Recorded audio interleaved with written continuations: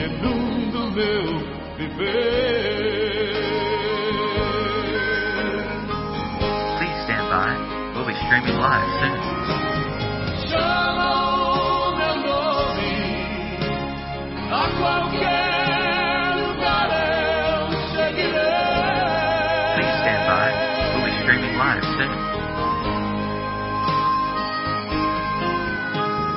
Para minha alma escuta. Good morning, everybody. I want to welcome you this morning to Bible study time with Rick Bonfim Ministries. I'm delighted to be here with you this morning and to look at some scriptures from the book of James and to enjoy this time of rest and thought and prayer. It's a good time, anytime, to open your Bible, put it in your lap and study the word of the Lord. And today we've got just a wonderful scripture to help us in life and the difficulties that we face. It's a scripture that is in the book of James, and it is the first chapter and the 6th verse. Let me read it to you, and I will be using the King James Version offhand here.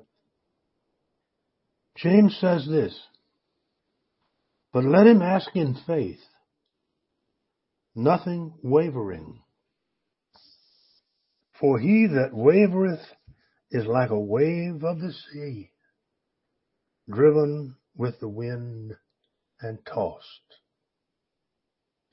There ends the reading of the verse that we're going to consider this morning. It's good thing to just take a verse sometimes and just yank it right out of its context and let it speak to you. Let it speak to you. It's okay. It's proper to put it in its context, but sometimes just a single verse can make all the difference between how you're going to get through your life than struggling over a whole passage. But this morning we're going to look at the context of it a little bit as well, so we don't get too far afield. But we're going to use a style of study when you have one verse. Sometimes you pick that verse up like you have a diamond, like you found a diamond in a diamond mine, and you look at the diamond and you turn it, and as you turn it, the light strikes it in a different way. Sometimes it'll be a bright light out of one corner and then a dull blue light out of another corner, and then that's the way a diamond is. It reflects the light in a different way. And this is a text that is good for that, because the more you turn it, the more you look at it, the more God speaks through it and reflects off of it into your life. So you have a method now, a new method to study the Word of God, just one verse at a time and just beat it to death. Look it over, see what it says, and every way it says it. The text is talking about how it is that we ask God for things. You call that technically what they call a petition. When you ask God for something, you're petitioning God for something, and that sort of a prayer of petition is fine as long as you sometimes that's accompanied with prayers of confession, because we sometimes want things we ought not to have. And that's what this little text is talking about. It's talking about wisdom. The wisdom of your faith is important for James, that you just willy-nilly ask for something without thinking about the consequences of it, or the fact that God might not want you to have it. God might have a different plan for you, different twist on your life at this point. And you think you know, or I know, what my petition is, when at the same time God is tapping the brakes and saying, no. Slow down a minute. I'm making you walk this path for a particular reason. Maybe it's a temptation you've been struggling with for a long time. Maybe it's some health issue, some trial that you go through, just cannot lose that weight that you'd like to get rid of. But the God, it just seems as if the trial and walking through it might put you into a context where you can speak to somebody who also has the same struggle. Do you see? Do you see? Now this is why James is so controversial and so, well, controversial in the sense that he doesn't say the things that we want to hear. And that's the way it is. He basically says that you have to practice your faith. And be sure you hear me on that, because that's sort of the main topic. You practice your faith. If you say, James, later we'll say, if you say you have faith, that's a good thing. But you show me your faith, and I'll show you my works. See, James felt that faith and works went together. In fact, I heard one preacher say one time that put them right together and say, faith works. Faith works. Faith works. It works. But you don't just sit on faith. Now, John Wesley spoke of that and said that's what he calls a dead faith. A dead faith is something that don't do no work. One thing about a mission trip that's customary is you go and you have a good time, you learn some stuff and all, but you work. You work. Maybe you'll preach. Maybe you'll teach. Maybe you'll pray. Maybe you'll put cement on the side of a building or paint an old door or do something, but you got to do something. Faith works. Faith don't just sit around on his butt all day and wait for something to happen. Faith gets up, gets going, gets moving. Now, why would this be a problem? If somebody would say, well, here's the reason. You see, well, the story of Martin Luther emerges here. Martin Luther was a German pastor who was sick to death with works salvation. The Roman Catholics believed in works. And if you had a problem with God, you took it to the priest, and the priest took it to God. And they had gotten to the point where they were selling what they called indulgences, that God would give you a break for a certain amount of money. I mean, that's how bad it had gotten. And Martin Luther dug up around in Romans and came up with the fact that all you need to be saved is faith. If you look in the 3rd chapter of the book of Romans, you'll find it laid out there. Martin Luther discovered that. Well, he didn't discover it, but he revisited it enough to the point that became almost his entire theology. A wonderful German theologian, deep thinker. When he made up his mind to do something, he went and nailed it on the doors of the church. He nailed up the 90-some theses of this is it, that God saves you apart from your works. See? So when Martin Luther studied the book of James, he didn't like it. He didn't like it at all. He said it ought not to be in the Bible. We shouldn't be confused about who died for us and how we get saved. We don't have any part to do in that. God does all that. But James doesn't seem to go there. James will not submit to the argument that all you need is what John Wesley called a dead faith. No. You need a lively faith.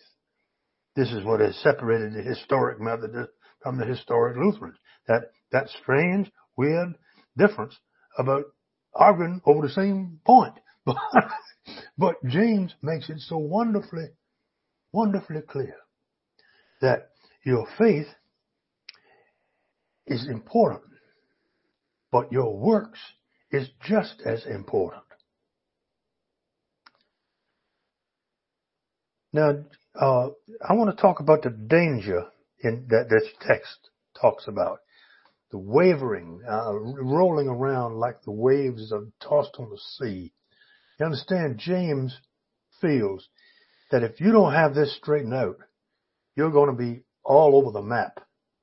You're going to be wavering in every direction. Ketchup, I love ketchup on a hot dog. I love it. Most people don't like that, but I do. Now, I like ketchup on a hot dog, but I won't take ketchup on a sailboat, because if a bottle of ketchup gets loose in a galley of a sailboat when the boat is rolling from one side to another, a single bottle of ketchup can bust open in that galley and get that glass and that ketchup all over the floor. It looked like somebody killed a hog in there. Nobody can walk in there. Nobody can go in there. All because of one single solitary bottle of runaway ketchup. Because it's not tied down. You have got to tie this down. See? Tie this down. Faith works. Faith and works. You hear a theology dependent entirely upon faith. Grace, even grace through faith, built entirely upon that. It's a weak structure, because you got to work. You got to have something to show for that. The danger of not being tied down in this thing is when you get in trouble, when things starts to roll on you. I don't know if you've ever faced this or not, but no matter how good a Christian you are, you're going to get run over sometimes and be nothing but roadkill, because faith will not sustain you all by itself.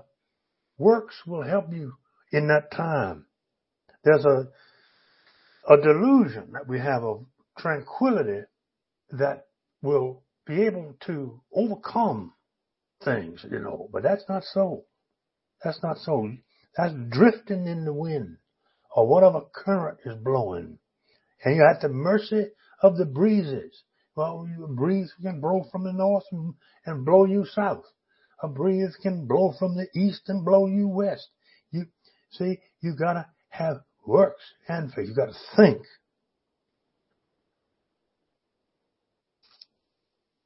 The writer of James, whoever it was, and by the way, we think it was the brother of the Lord, and the founder of the early church there at Jerusalem, but we don't know that.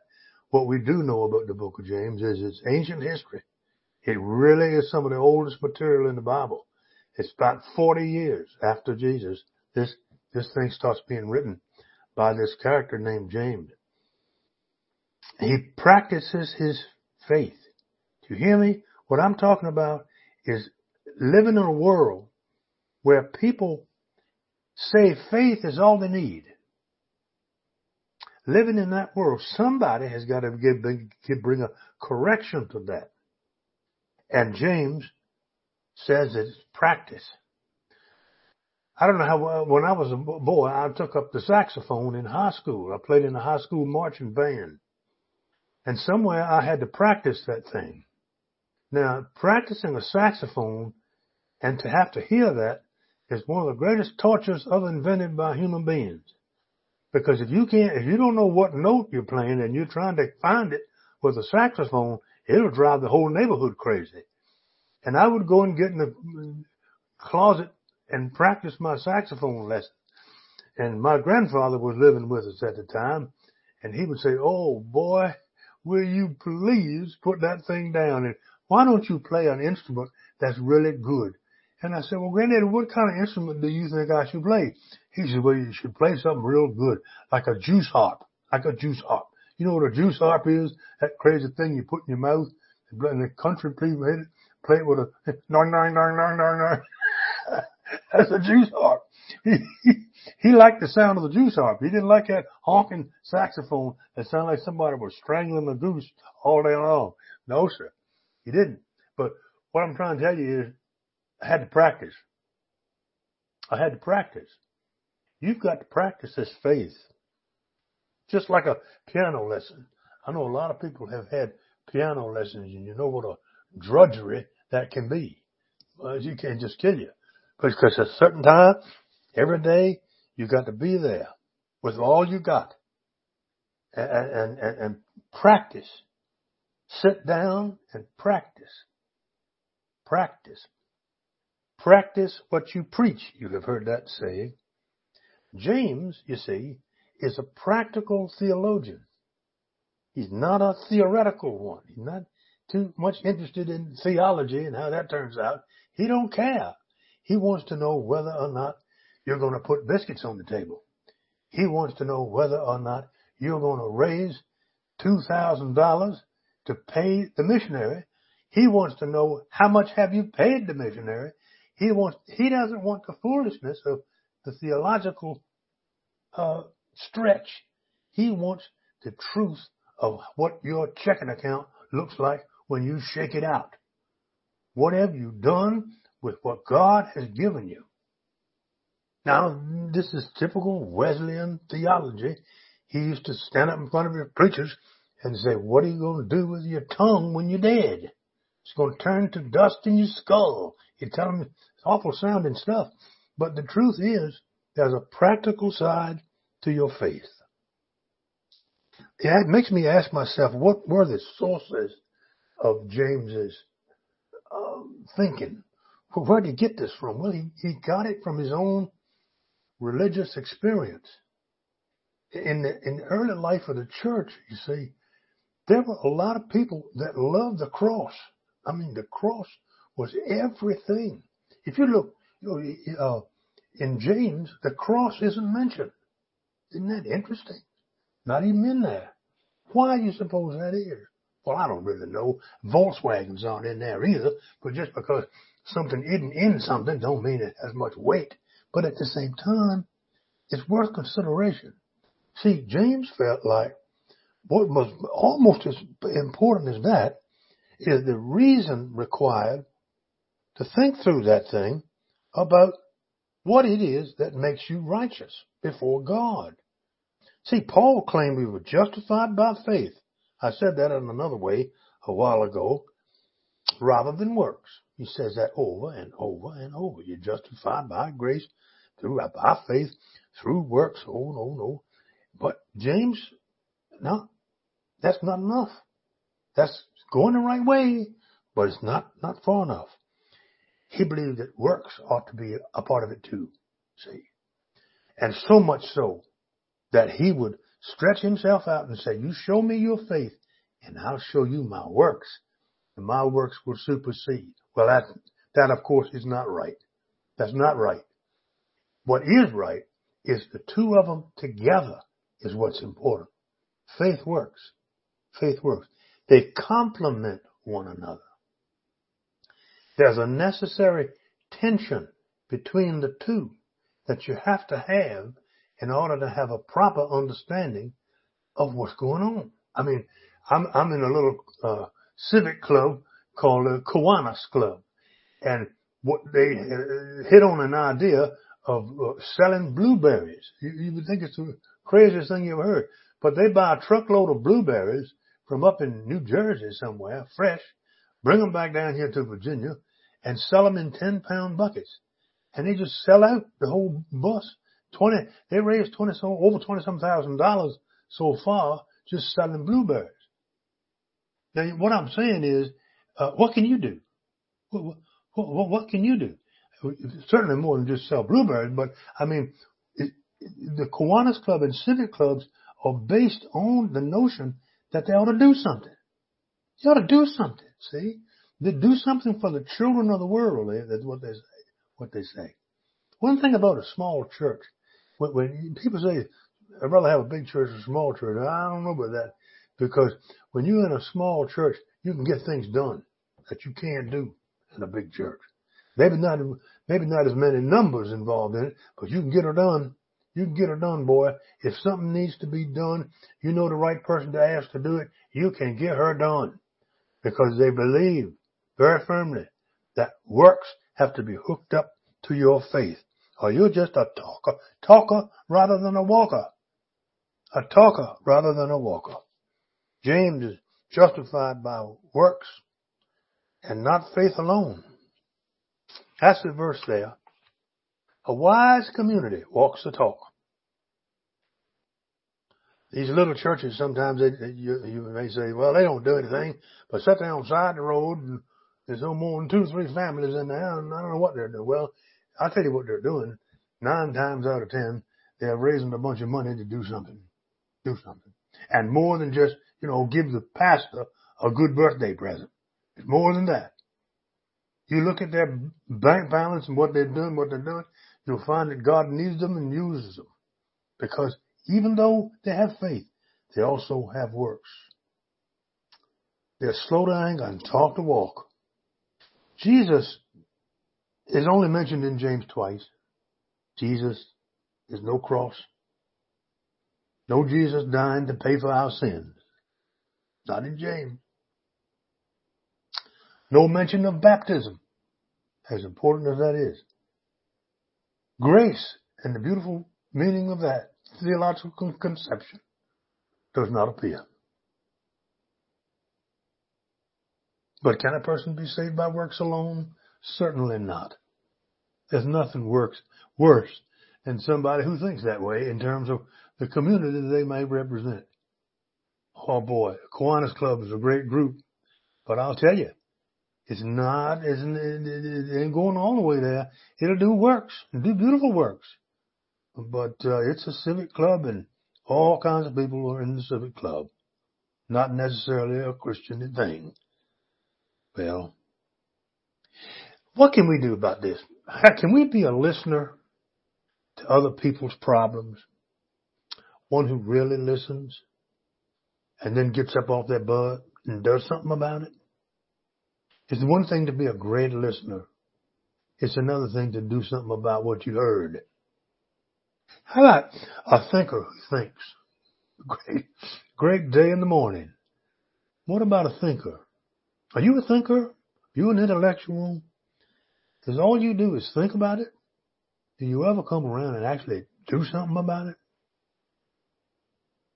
Are you a talker who talks? Can you talk the white sidewalls off of a Lincoln automobile? Well, have you got anything in you other than just talk? James would demand that of you and seek to ask you to give it up for him. Are you a believer who believes? Oh, you'd probably say so. You'd probably say, I believe in Jesus. Believe Jesus loves me no matter what I do.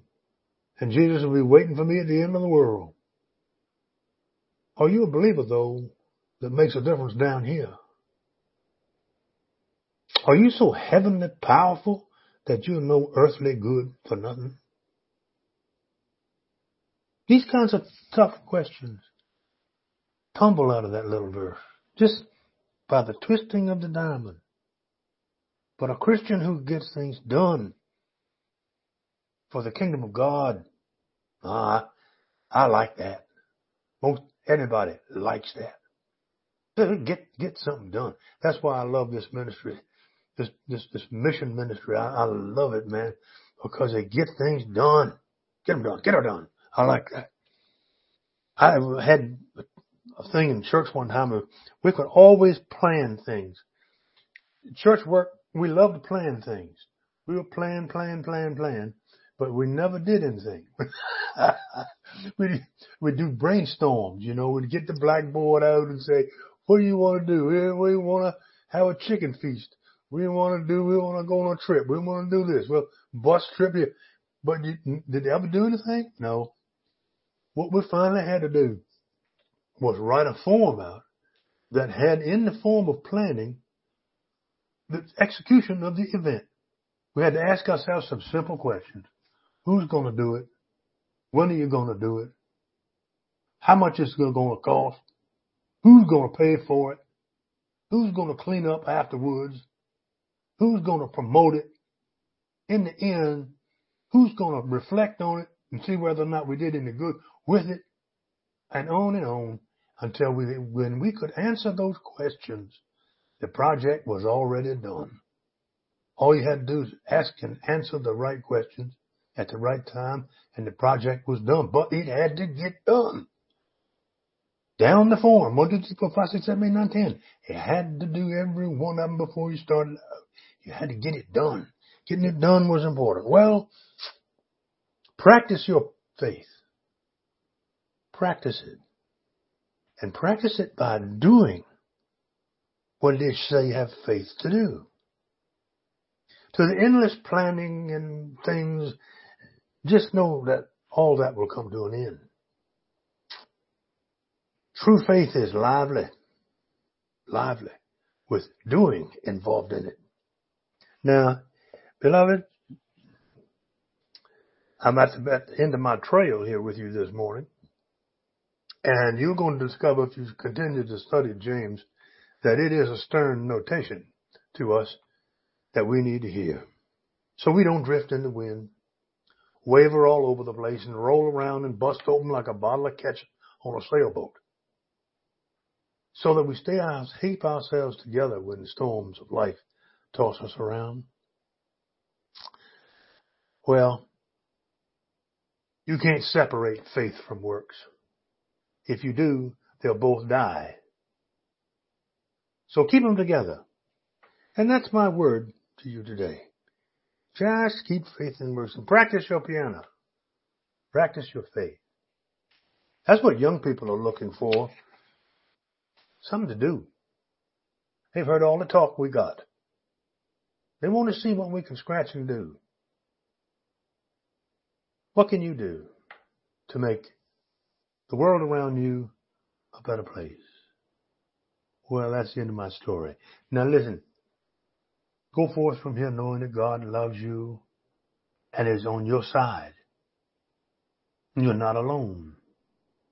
Go from here knowing that when you put your faith in Jesus, you got it in the right place.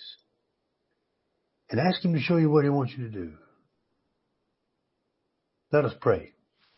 Lord Jesus, thank you for this day, for the sweetness of your holy word, as was submitted to us this morning in your wonderful word of God. Thank you for our friends and for our love of thee. Let us ask in faith, nothing wavering. For when we waver, we are tossed like waves of the sea, driven with the wind and tossed. Amen. Goodbye, everybody. Love you. Bye-bye. Mostra-me os segredos do meu rei.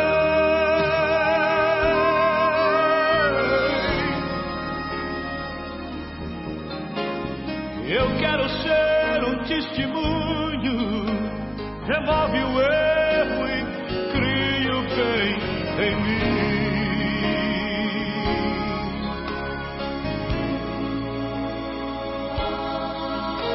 Estrela alva brilha em mim, brilha a luz que inunda o meu viver.